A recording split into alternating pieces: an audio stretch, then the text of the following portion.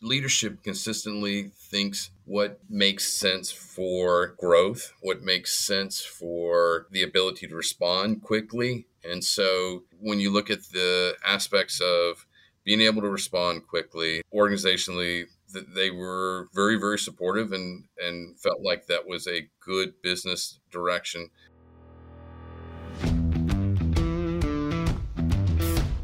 Technology is transforming how we think, how we lead, and how we win. From InterVision, this is Status Go, the show helping IT leaders move beyond the status quo, master their craft, and propel their IT vision. As we speak to CEOs, COOs, and CIOs, and frankly, other business leaders around the country, we find that there are still a lot of myths about technology. So much so that we felt it was time to bust those myths once and for all. So welcome to our new series, Mythbusters, Cloud, Security, and Innovation. Like the much more famous Mythbusters TV show, we're going to dive into several myths and through interviews, case studies, and data, bust that myth.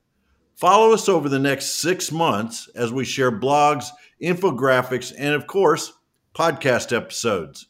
On the second Monday of each month, we here on Status Go will interview a peer CIO, CTO, or business owner who has successfully busted the myth that we're talking about.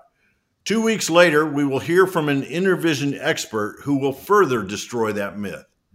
Now, one of the myths that we most often hear when speaking with technology professionals in the SMB space is that cloud is only for large companies.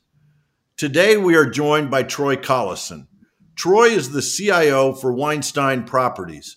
Weinstein is a property management firm that specializes in multifamily units and communities. So, Troy, welcome to Status Go. Hey, Jeff. Glad to be here. Well, I always love to start with talking with the guest about their background, their career journey. I think our listeners appreciate hearing how other people have gotten to the position where they are today. So share a little bit about your background and your journey and what brings you to Weinstein. Sure. Wow. I've been in IT a long time and I don't want to refer to the number of years in that regard. Just say well experienced. But I can remember the days of coding HTML and mainframes and all that fun technology.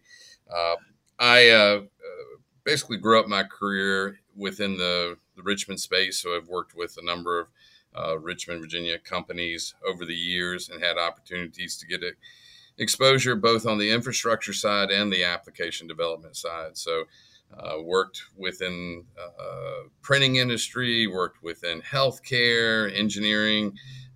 And then over that time period, I had, the chance to experience both application development and the whole world that encompasses that and designing requirements and working through all that. And it's certainly a lot of challenges and very interesting. And then on the flip side, I had the opportunity to work with infrastructure side. So this opportunity came open with Weinstein in terms of the opportunity to have exposure to both infrastructure and application development. And so said, hey, let's, it's a new space, certainly for me. I hadn't worked in real estate and property management, but took the leap and it's been a great ride so far. Excellent. Real estate is an interesting sector to be in, isn't it? It's challenges.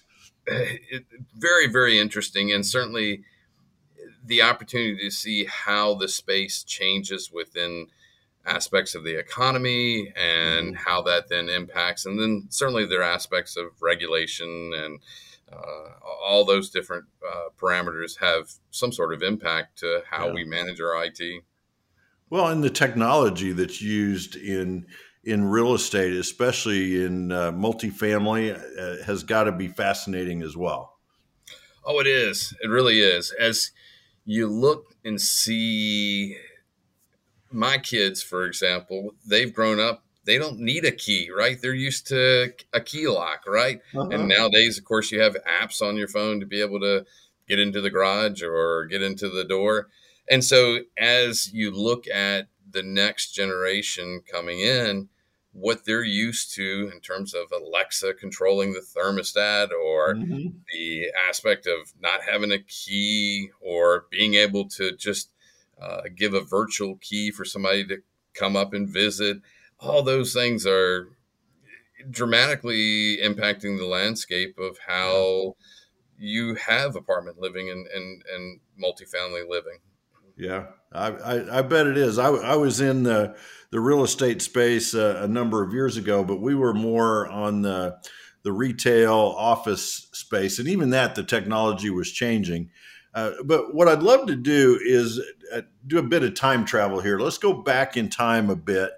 And what did the technology stack at Weinstein look like before they embarked on their cloud journey? Sure. It was a infrastructure very similar to other companies in terms of you had your typical Windows servers, you had Active Directory, so and certainly you had aspects of Cisco in terms of switches and the routers, and then your wide area network connection, that kind of thing. So it was fairly straightforward infrastructure for an organization that was serving upwards of 400 or 500 people in terms of file shares and Hmm. your directory services and other aspects of applications that were housed locally. And certainly, you had the notion that corporate had a centralized data center. That Yeah, data center had fire suppression, it had obviously the temperature control and management, and then you had your aspects of alerting if the temperature went off, that kind of yeah, thing. So, very straightforward in terms of using Dell and a mixture of yeah. HP infrastructure to support the various servers that were utilized within the day to day operations. Was it a company owned data center or was it Yes, in a colo? it was a company owned data center. Okay. So Okay. uh, the corporate office had infrastructure built out to support Yeah. various aspects of what a data center needs in terms of the monitoring, fire suppression, those kinds of things. Yeah. Yeah. And I know from my experience in the real estate world, your cost per square foot of what you're taking up is a big topic of conversation in the real estate space. Oh yeah, So, yeah, yeah. What are you getting for your value per square foot is yeah, absolutely that's right. something, That's right. yeah, And you're take into taking it up with a data consideration. center. Yeah. Yeah, Yeah. that's right, right. Can Yeah. we be repurposing it for other opportunities in terms of any number of different areas for securing important inventory, like refrigerant, for example, or Hmm. just different things that we would need to be storing mechanical wise, that kind of thing. Yeah. Yeah. So I know Weinstein started a little bit on their cloud journey, but before you got there. But take us through that cloud journey. What were the first things that moved to the cloud, and then take us through what you've been doing since. Sure. So, what really took place was in-depth analysis of the different capabilities within that infrastructure. So, looking at, like I said, file share, print, Active Directory, email, Exchange, all those different capabilities were evaluated and said, okay, what makes the most sense in partnership with our technology vendor to be able to say, hey, how do we best structure this so that we can implement each component and then obviously test and validate? And so it was a process by which, working on weekends and Hmm. overnight, that kind of thing, we would make the move to the cloud for a given set of services and then do a round of validation, take the look for the edge cases, look for those things that, there's maybe some dependencies that you need Yeah. to Yeah. take into consideration, right? If you move this server and this piece of application, they need to make sure that they're in sync, right? So you have to do various aspects of making sure that all those dependencies, when you do test, you're testing what you move to the cloud and not mapping back to the corporate data center. So there's a Yeah. lot Yeah. to consider as you go through that. So a phased approach, so that eventually down the you know over time we were able to do the full migration and then have those capabilities all sitting. In our case, we made the decision to go with Azure. uh, Hmm. it was a Microsoft environment. It made sense to continue and support that Microsoft infrastructure. We've had good success with that, and it's been stability, the aspects of supporting the various services that we have through, like, Active Directory and integrated to our SSO, Yeah. that kind of thing. We just found that Azure was a good fit for us and continues to be a good fit. What were some of the business drivers that Weinstein was looking at to move from an on premises data center to a cloud based data center? I think organizationally, the leadership consistently thinks what makes sense for growth, what makes sense for the ability to respond quickly. And so I've been very impressed from a leadership perspective as the organization looks. They quickly grasp the dynamics to be able to say, hey, if we want to be able to spin up some new capability, we can do that so much quicker from a cloud Hmm. perspective.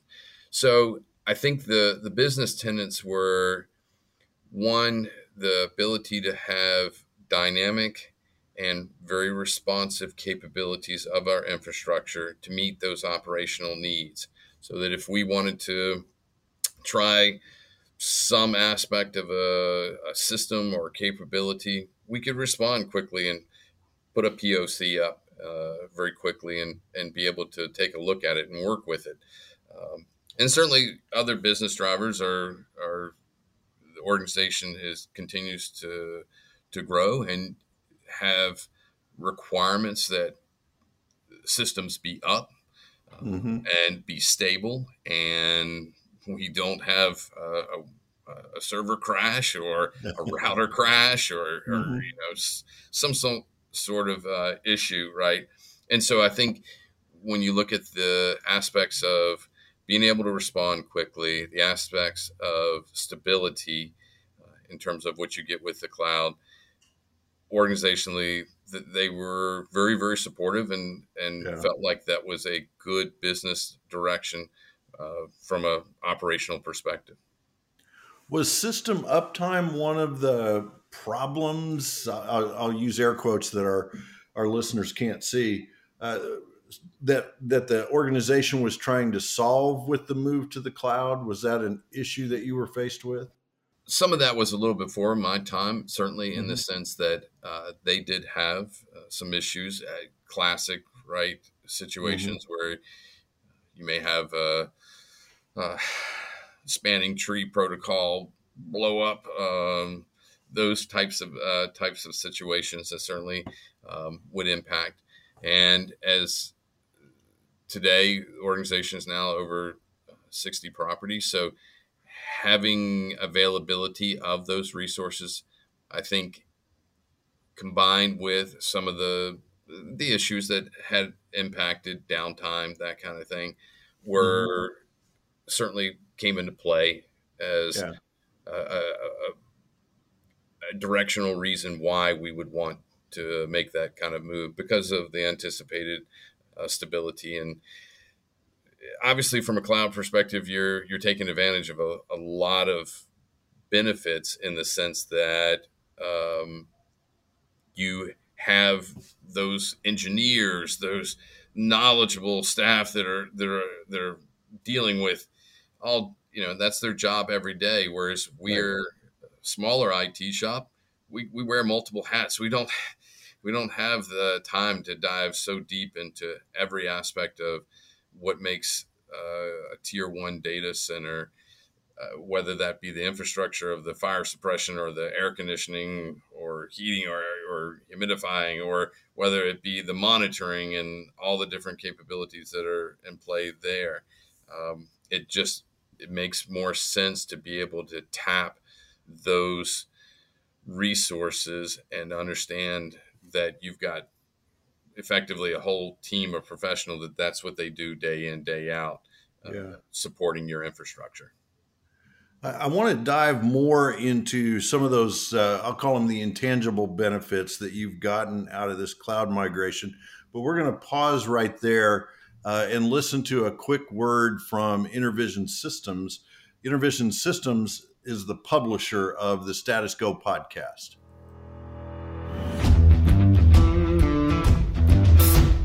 Unlock the power of more with Intervision Systems.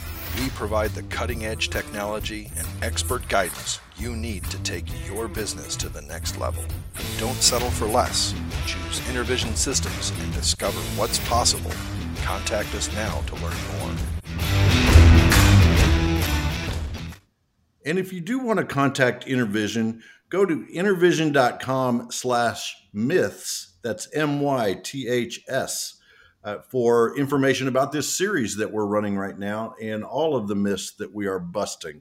So, Troy, I want to get back to our conversation, and you were getting into some of those intangible benefits that companies realize that maybe that's not their initial driver for going to the cloud, but they begin to realize these benefits. What are some of those that you have encountered that you've gotten from this journey to the cloud?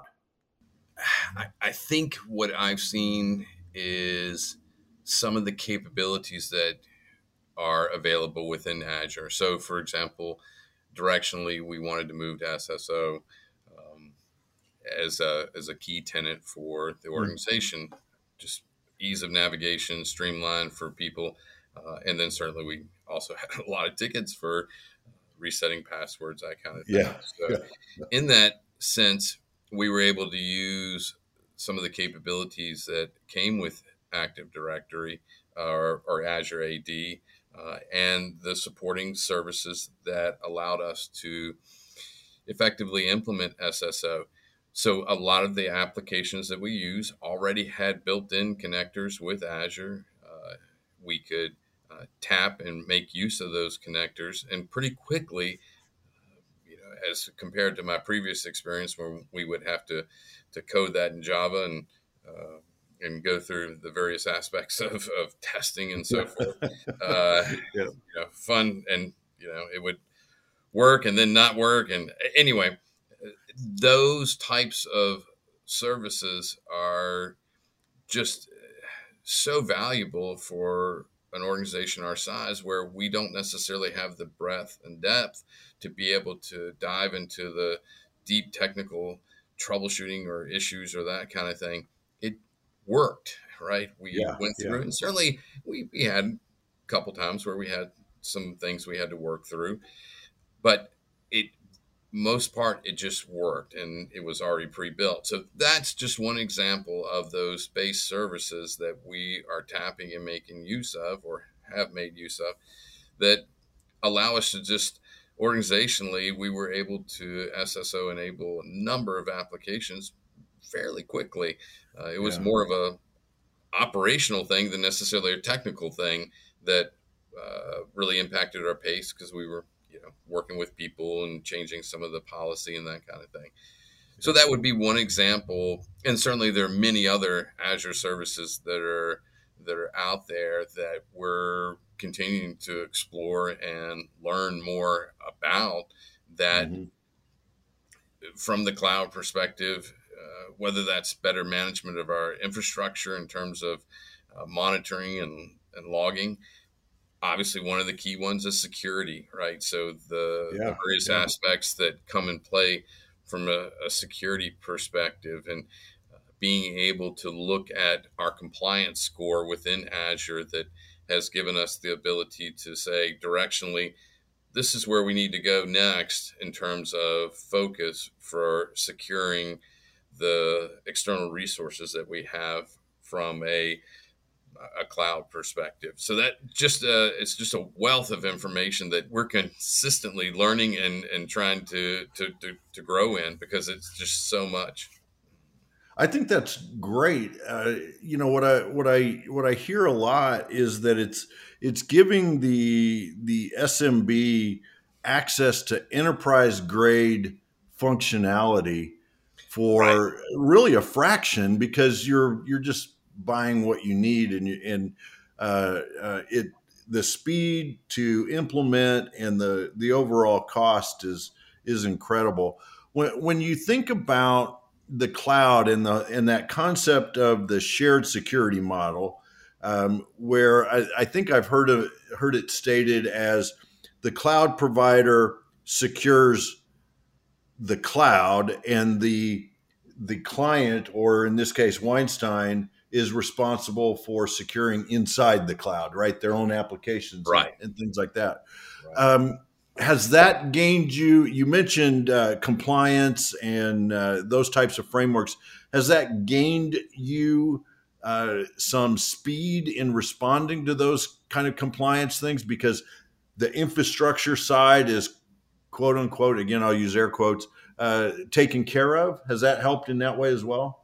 Oh, absolutely. Because if you look at from a perimeter perspective, you have the notion of the network security groups, and they're the way the cloud, at least in the context of Azure kind of clouds, or guides you, is one that it's locked down. So as you want to open up, you have to work through and identify those resources and services, whether it be ports, that kind of thing, that you want to open up. So you're effectively, for the most part, locked down, and you then open up those respective pieces that you want to have as externally, right? Mhm. And so that way you're not working with, yeah, these are open and you've got to close everything, right? Which is kind of a different mindset in terms of how you secure and make sure, right? And it's so many aspects, right, that you don't have to think about in terms of, oh, the external router that's connected, they're maintaining the updates and the patching and all those different aspects that come into play with how you manage that network infrastructure, right? um, Yeah. Certainly, we make decisions in terms of some of the patching and kind of those types of components of our infrastructure. But there's, when you look at the way the dynamics are set up, it tends to guide you and err on the side of being more secure than being less secure. It would Yeah. be at certainly at 50,000 feet kind of level.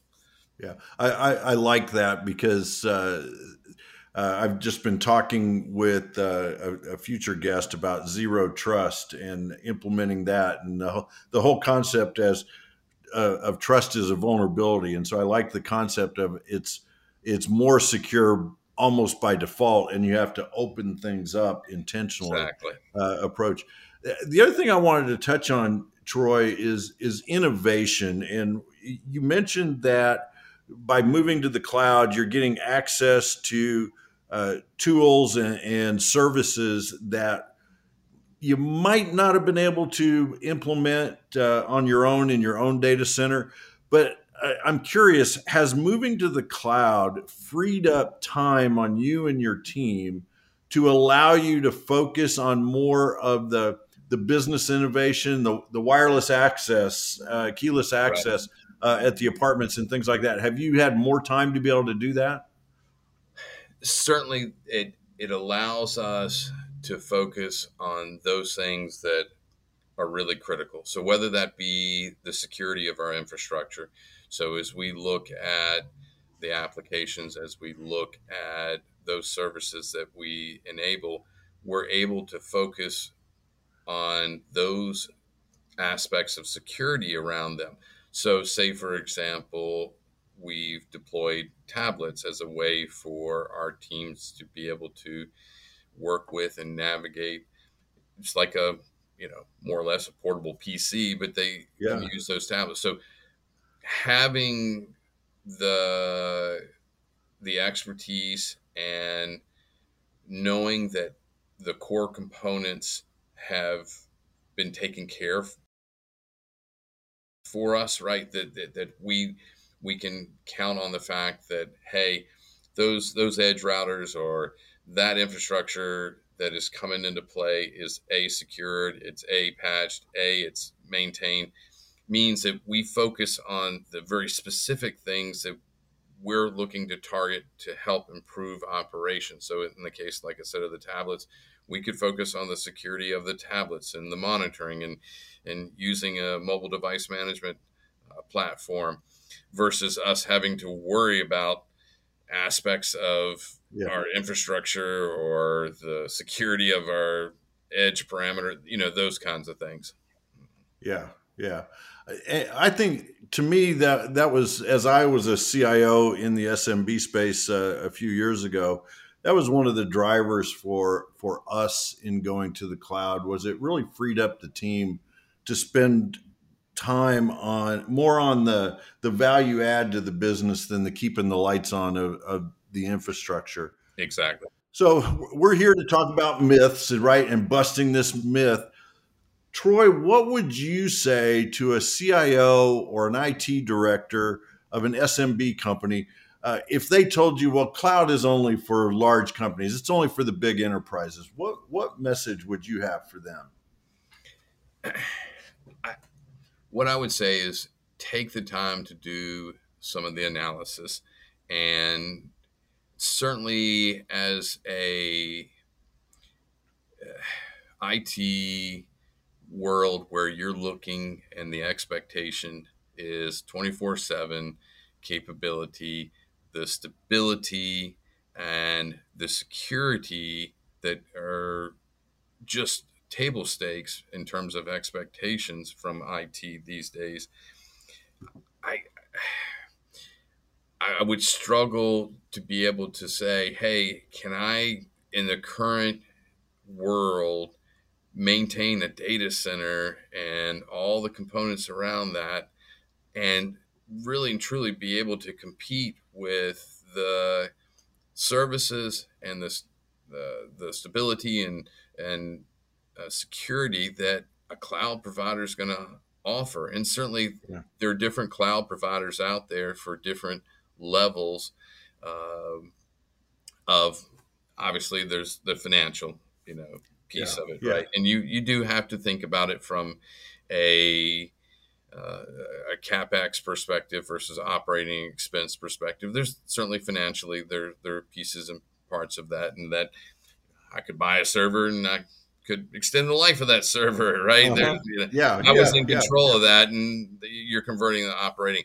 But I to summarize, what I would say is that yes, there's definitely some mindset changes from a financial perspective, but I would say that in most cases, I would think operationally the business would benefit from that foundational increase in stability and security. And as a team wise, you don't have to worry about the fire suppression testing that you have to Yeah. do on midnight on those types of things that Yeah. come into play, or the validation of so many pieces from an infrastructure perspective.